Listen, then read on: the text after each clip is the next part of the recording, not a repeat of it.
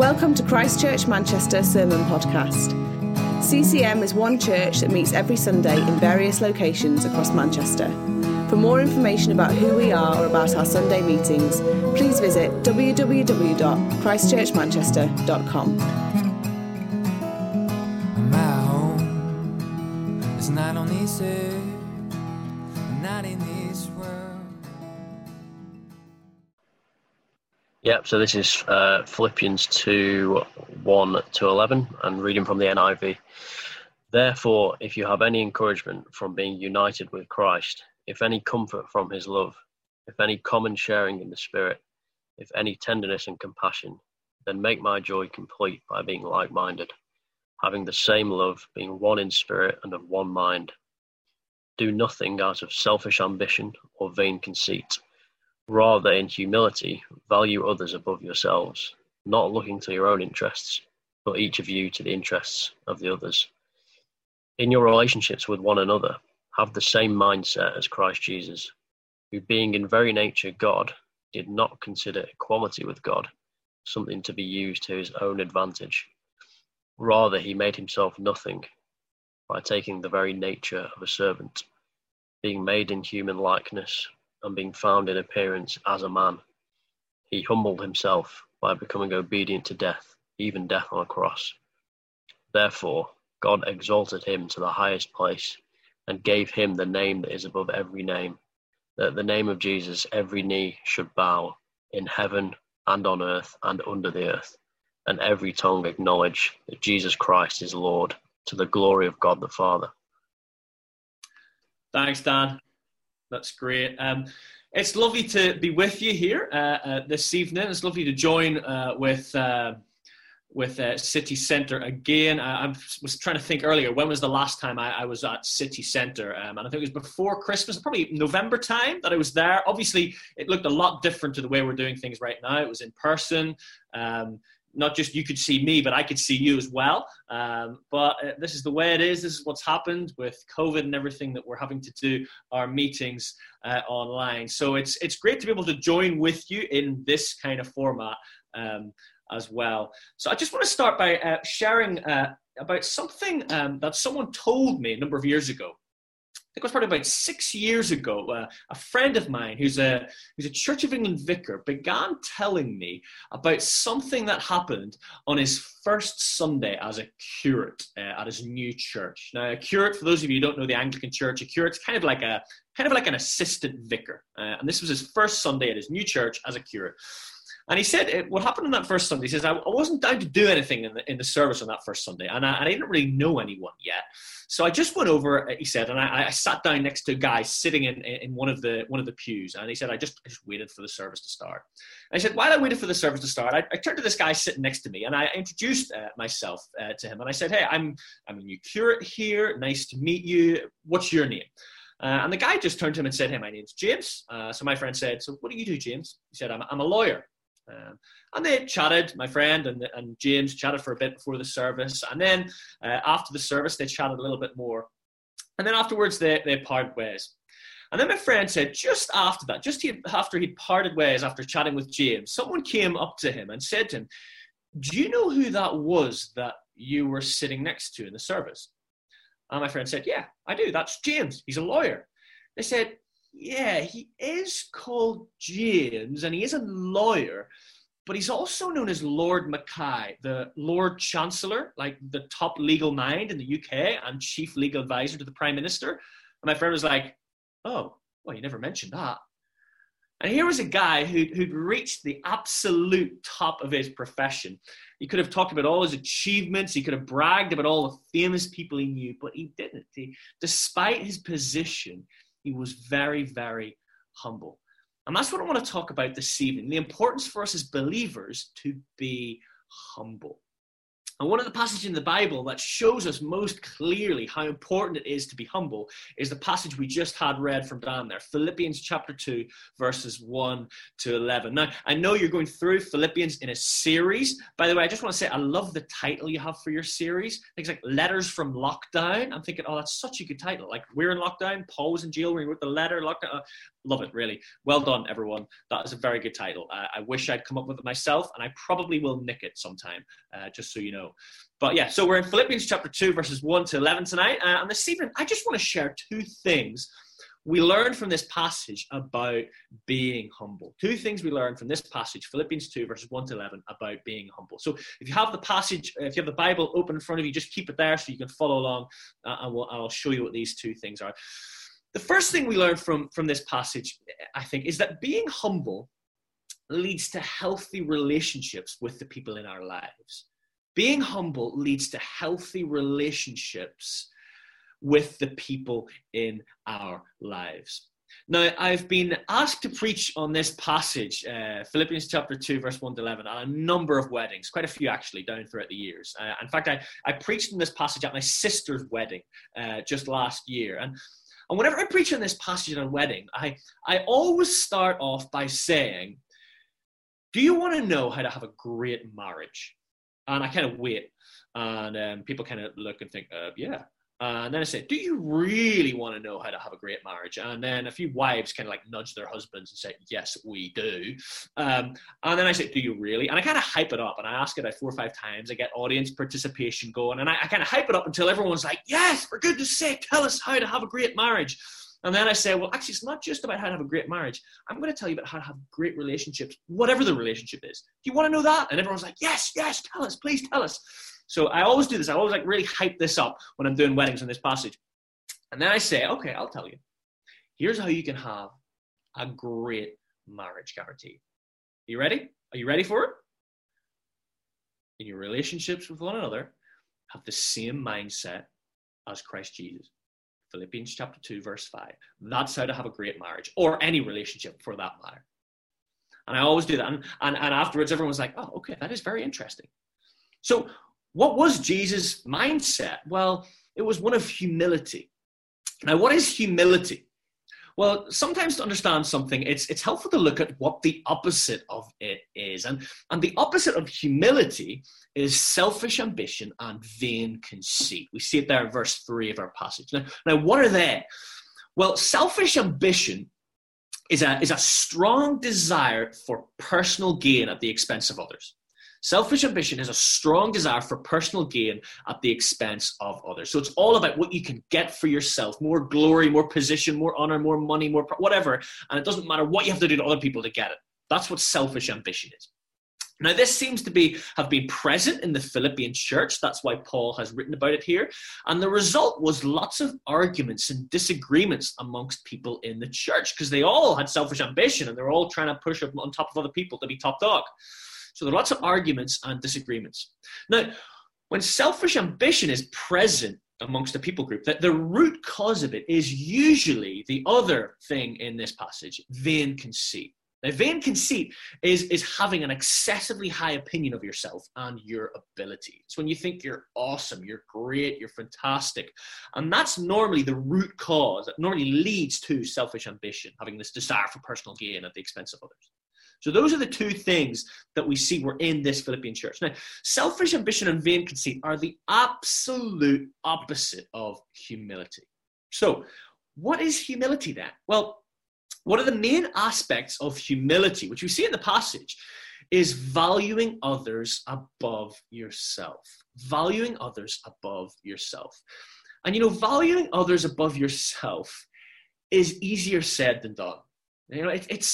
It's hard to value others above yourself, especially when actual fact they aren't better than you, whether that's in terms of ability or intellect or morals, etc.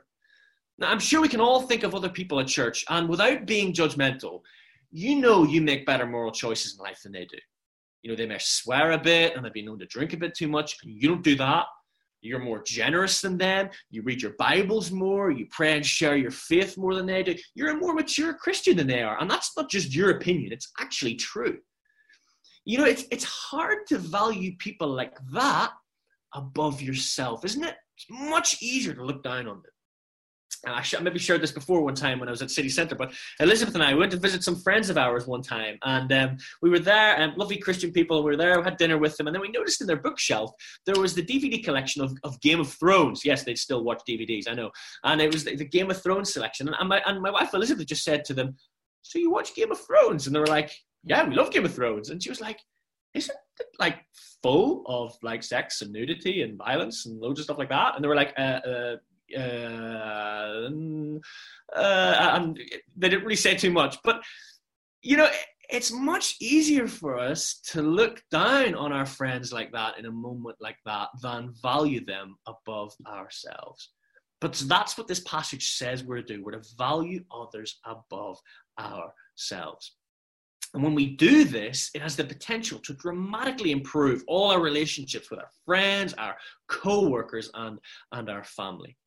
Now, it's not, as I said earlier, it's not an easy thing to do. It's difficult to value others above yourselves, especially people who have different opinions to you, different theological opinions, maybe different political opinions, maybe different views on Brexit. Yeah, do you remember Brexit? That thing we talked about loads before COVID and now everyone's forgotten about?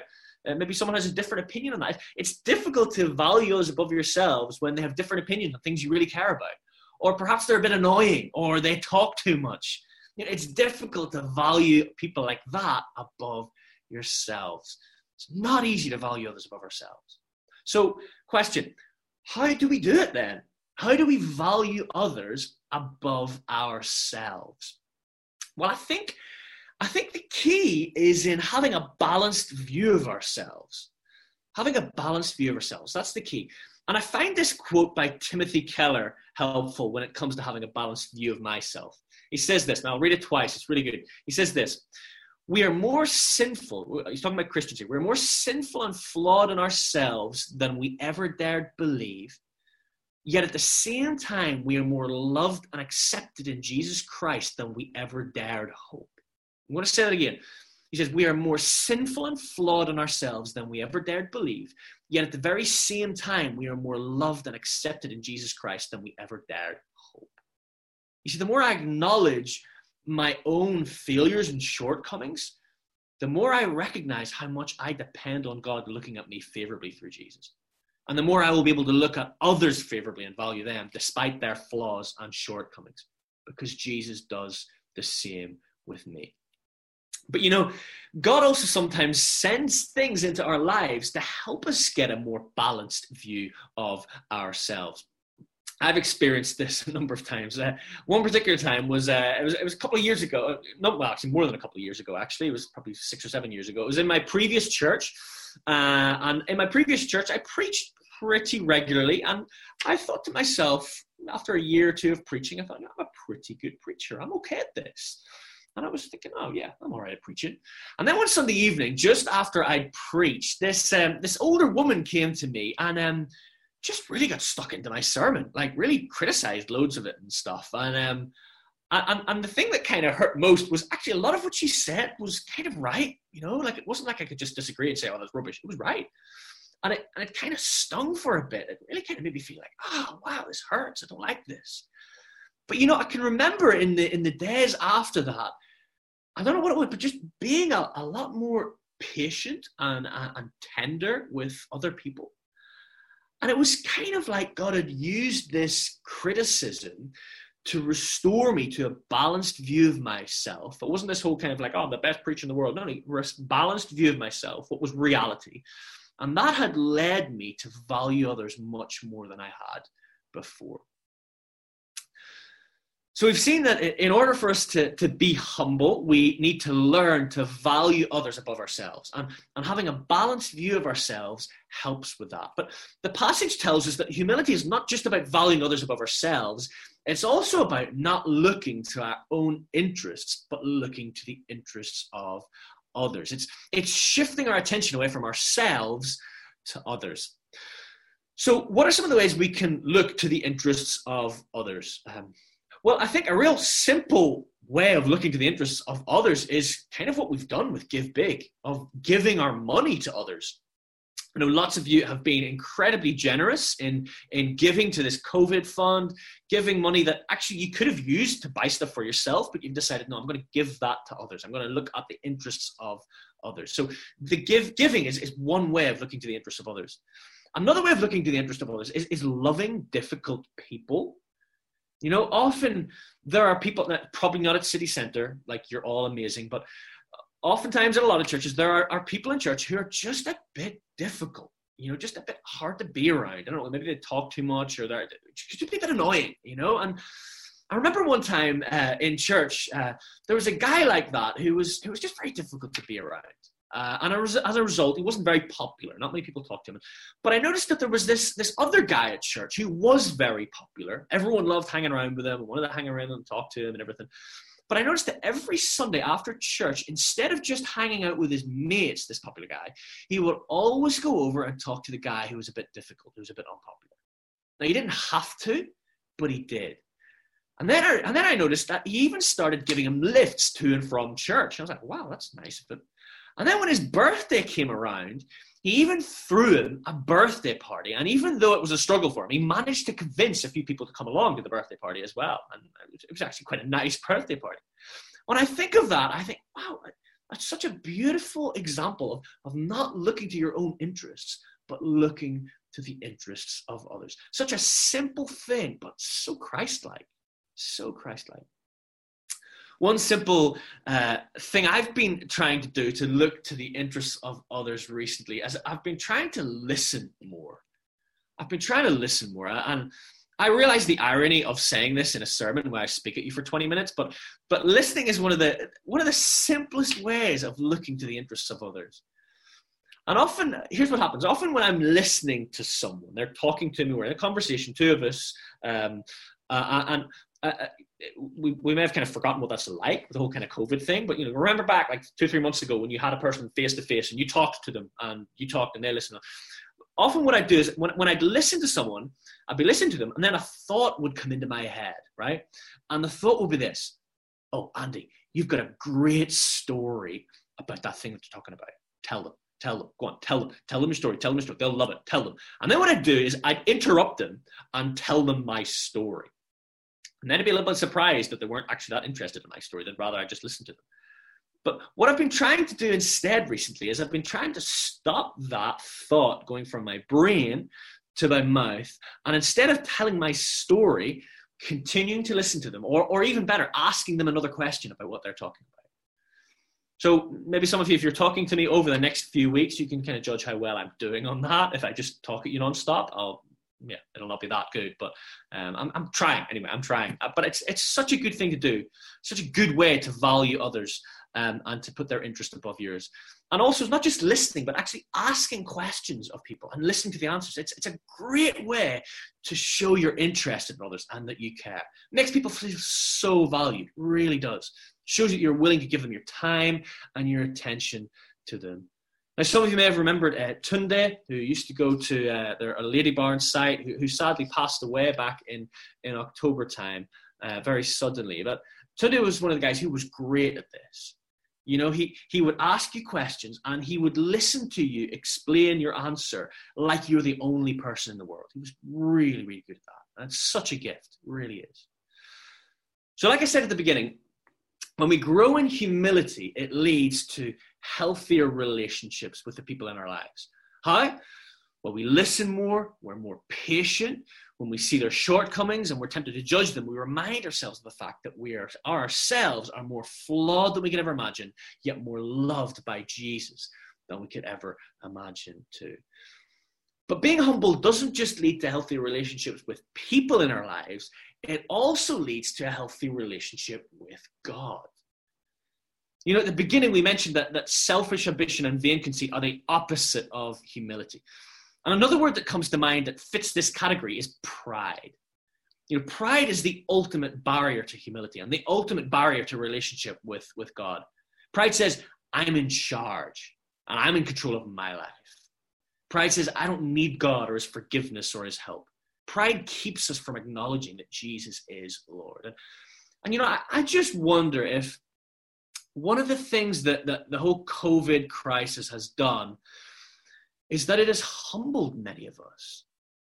All of a sudden, we're realizing that our careers, our finances, our health, our families, our plans for the future aren't as secure as we once thought.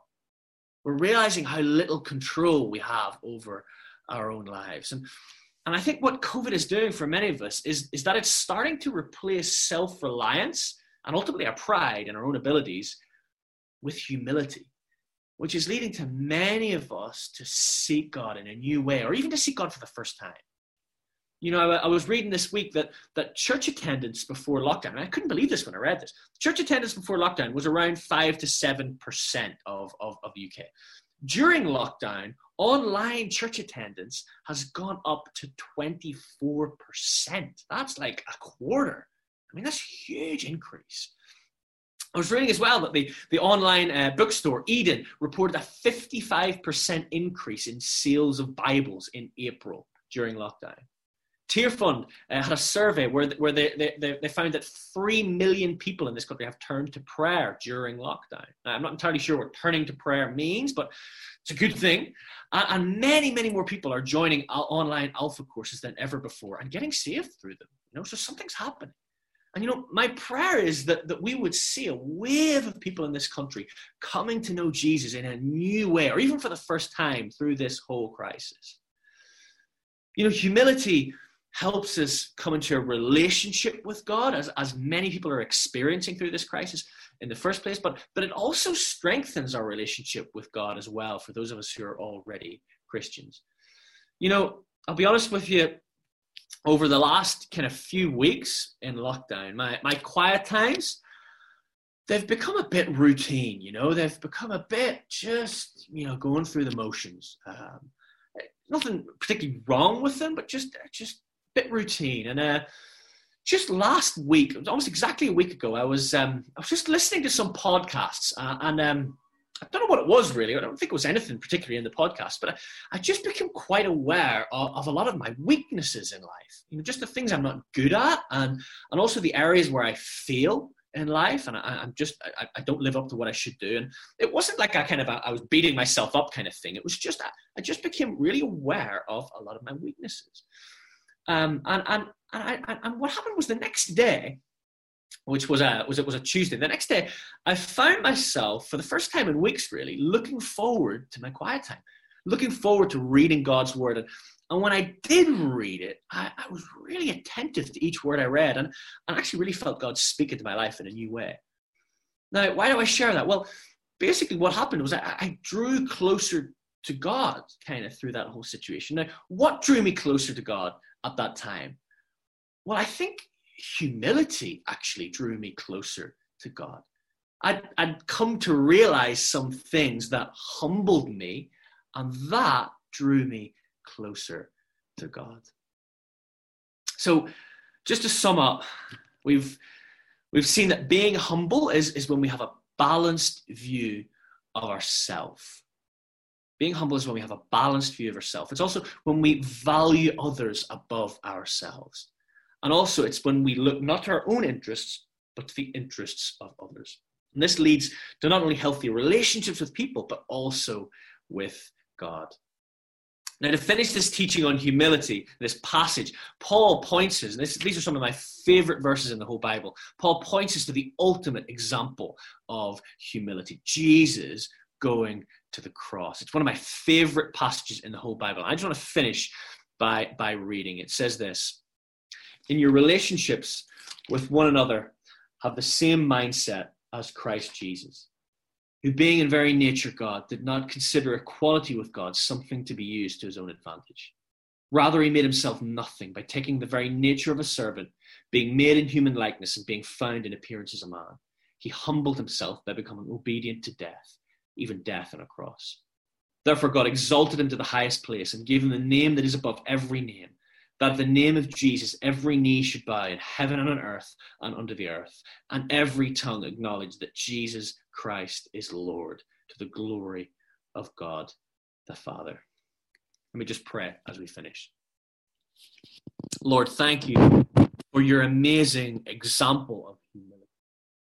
Thank you that you humbled yourself, being obedient to your Father and going to the cross, dying on that cross for our sin, for us, so that we could be forgiven, so that we could be redeemed, so that we could one day go and be in this life. Thank you. Lord, I just pray that you help us and you equip us in our lives to be humble, Lord, to grow in humility, to value others above ourselves, to not look just to our own interests, but to the interests of others, and to have that balanced view of ourselves, Lord. I ask these things in your name. Amen. Amen.